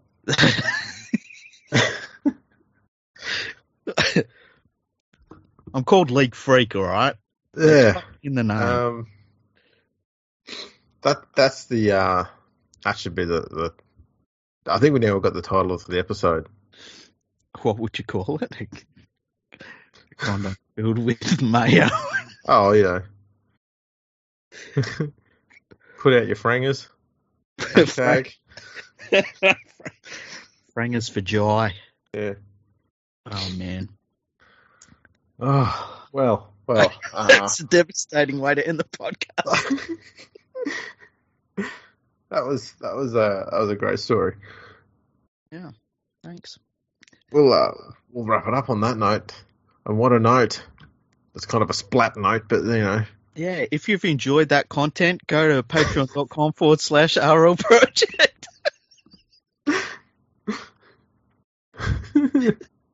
Or if you haven't, go there anyway and give me so much money so that I don't need to do the podcast anymore if you don't like it. Yeah. And you can also go to patreon.com/League Freak. If I get enough money, I'll keep chucking out fucking, that sort of stuff into the public arena. Well, I'll tell you what, if they give you enough money, they can decide your fate when it comes to the podcast. Oh, that'd be good, yeah. If I get, I should set a price where people can cash me out. Yeah, go 5,000 a month. Keep it approachable. Yeah, that'd be reasonable. I'll fuck off for $5,000 a month. Yeah, US. Oh yeah. And you deal in greenbacks and crypto. Let's get a quick crypto update. It makes us like the news. How's your crypto going, Freaky? It's going good, actually. It's bounced back. Well, it hasn't bounced back, but I've been buying at good levels, so I'm good. Right. Yeah. That's always healthy. Yeah. Especially when you don't know if you're buying low or whether it's going to go lower. That means you're buying high still. You got to be in it to win it. Just trying to bring back fatigue. I had through my work, I had 5 shares in the company that were gifted to me. Yeah. And the company had a demerger. Yeah. And the company they demerged from decided to honour the 5 shares that we still already had with the first company, and gave us the same number of shares in their company. So I've got automatically 10 shares now in across 2 different companies, and I've not had to pay a cent for either of them. Nice. That's pretty. As far as I'm concerned, I'm up on whatever you're doing with crypto. I've only got 10 shares. If them shares are half as what they were when you got them, you're up compared to me. I can sell them all for a cent each. I'm still up. I can go, I got a shiny 10-cent coin. How you going? So the healthy correction's still on then?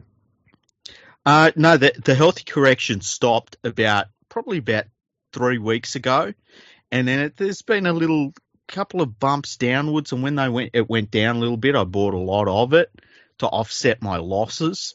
Okay. And now that it's come back up just a little bit, I'm ahead. I'm good. So how long before you start buying small islands? What time is it now? It's almost 1 a.m.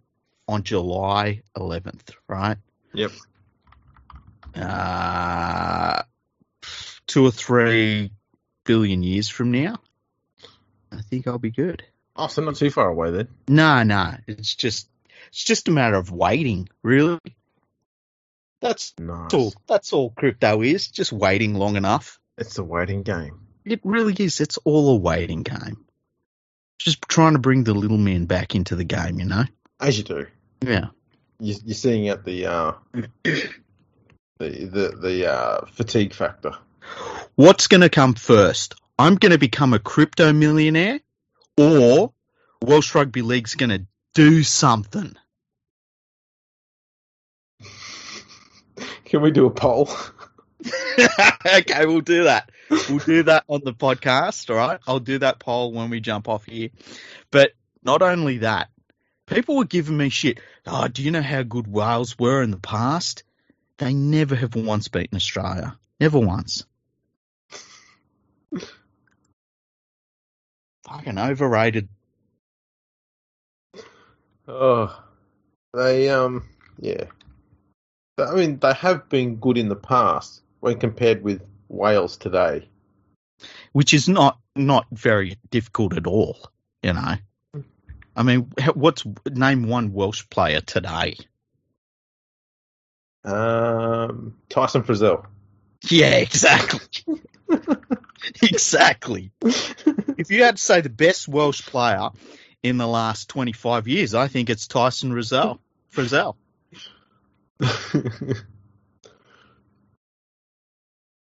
Yeah. When was the last time they beat an actual prominent nation?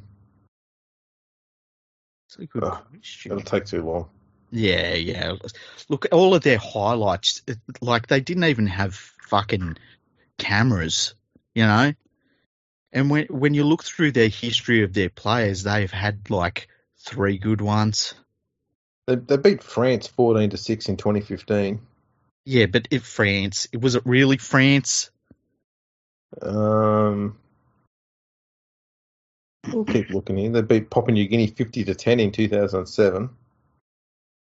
Jeez, that's a hiding. I wonder how many of those players were actually Welsh, though. Hey, like that was the other thing about my discussion, and I use that term lightly with these fucking English people, where I was giving them everything. I was saying, like, Yeston Harris, you can have him. He's Welsh, born and raised in England, but you can have him, you know. You can have fucking Tits McGee that used to play for St. Helens, who's got the Henny Penny statue outside of Totally Wicked Stadium right now, okay? They can have him. All I was going to do was have any player that made their first grade debut for Penrith, and they still fucking whinged about it. Here you go. I found one. 1995, they beat England 18-16. That is completely above board. You'll let them have that one? Yep, 100%. That one player who's better than Brad Fittler, Jonathan Davies, was captain for Wales in that game. Far out, he's overrated. Who else was there? Paul Atchison, Phil Ford, Alan Bateman, Yeston Harris, Anthony Sullivan, Davies, Kevin Ellis, Kelvin Skerritt, Martin Hall, David Young, Paul Moriarty, Mark Perrott, Richie Ayres, Rowland Phillips, Neil Cowie. Mate, that's an all-star. All-star Wales lineup. I bet that was a bit of a young team. What year was that? 95. 95, yeah, they would have been a very young team overall. It was played in Cardiff. Might have got the home ground advantage. What was the crowd for that one? 4,000? 6,252. Ah, that's a big crowd for Wales. The monster crowd. Yeah, bit of Welsh rugby league history there. They've given us a lot of things, Wales. If I take out Tom Jones, name the second one. Catherine Zeta-Jones. Okay, I'll give you that. I'll give you that. The third one, Yeston Harris. Then it goes to Yeston Harris. Oh dear.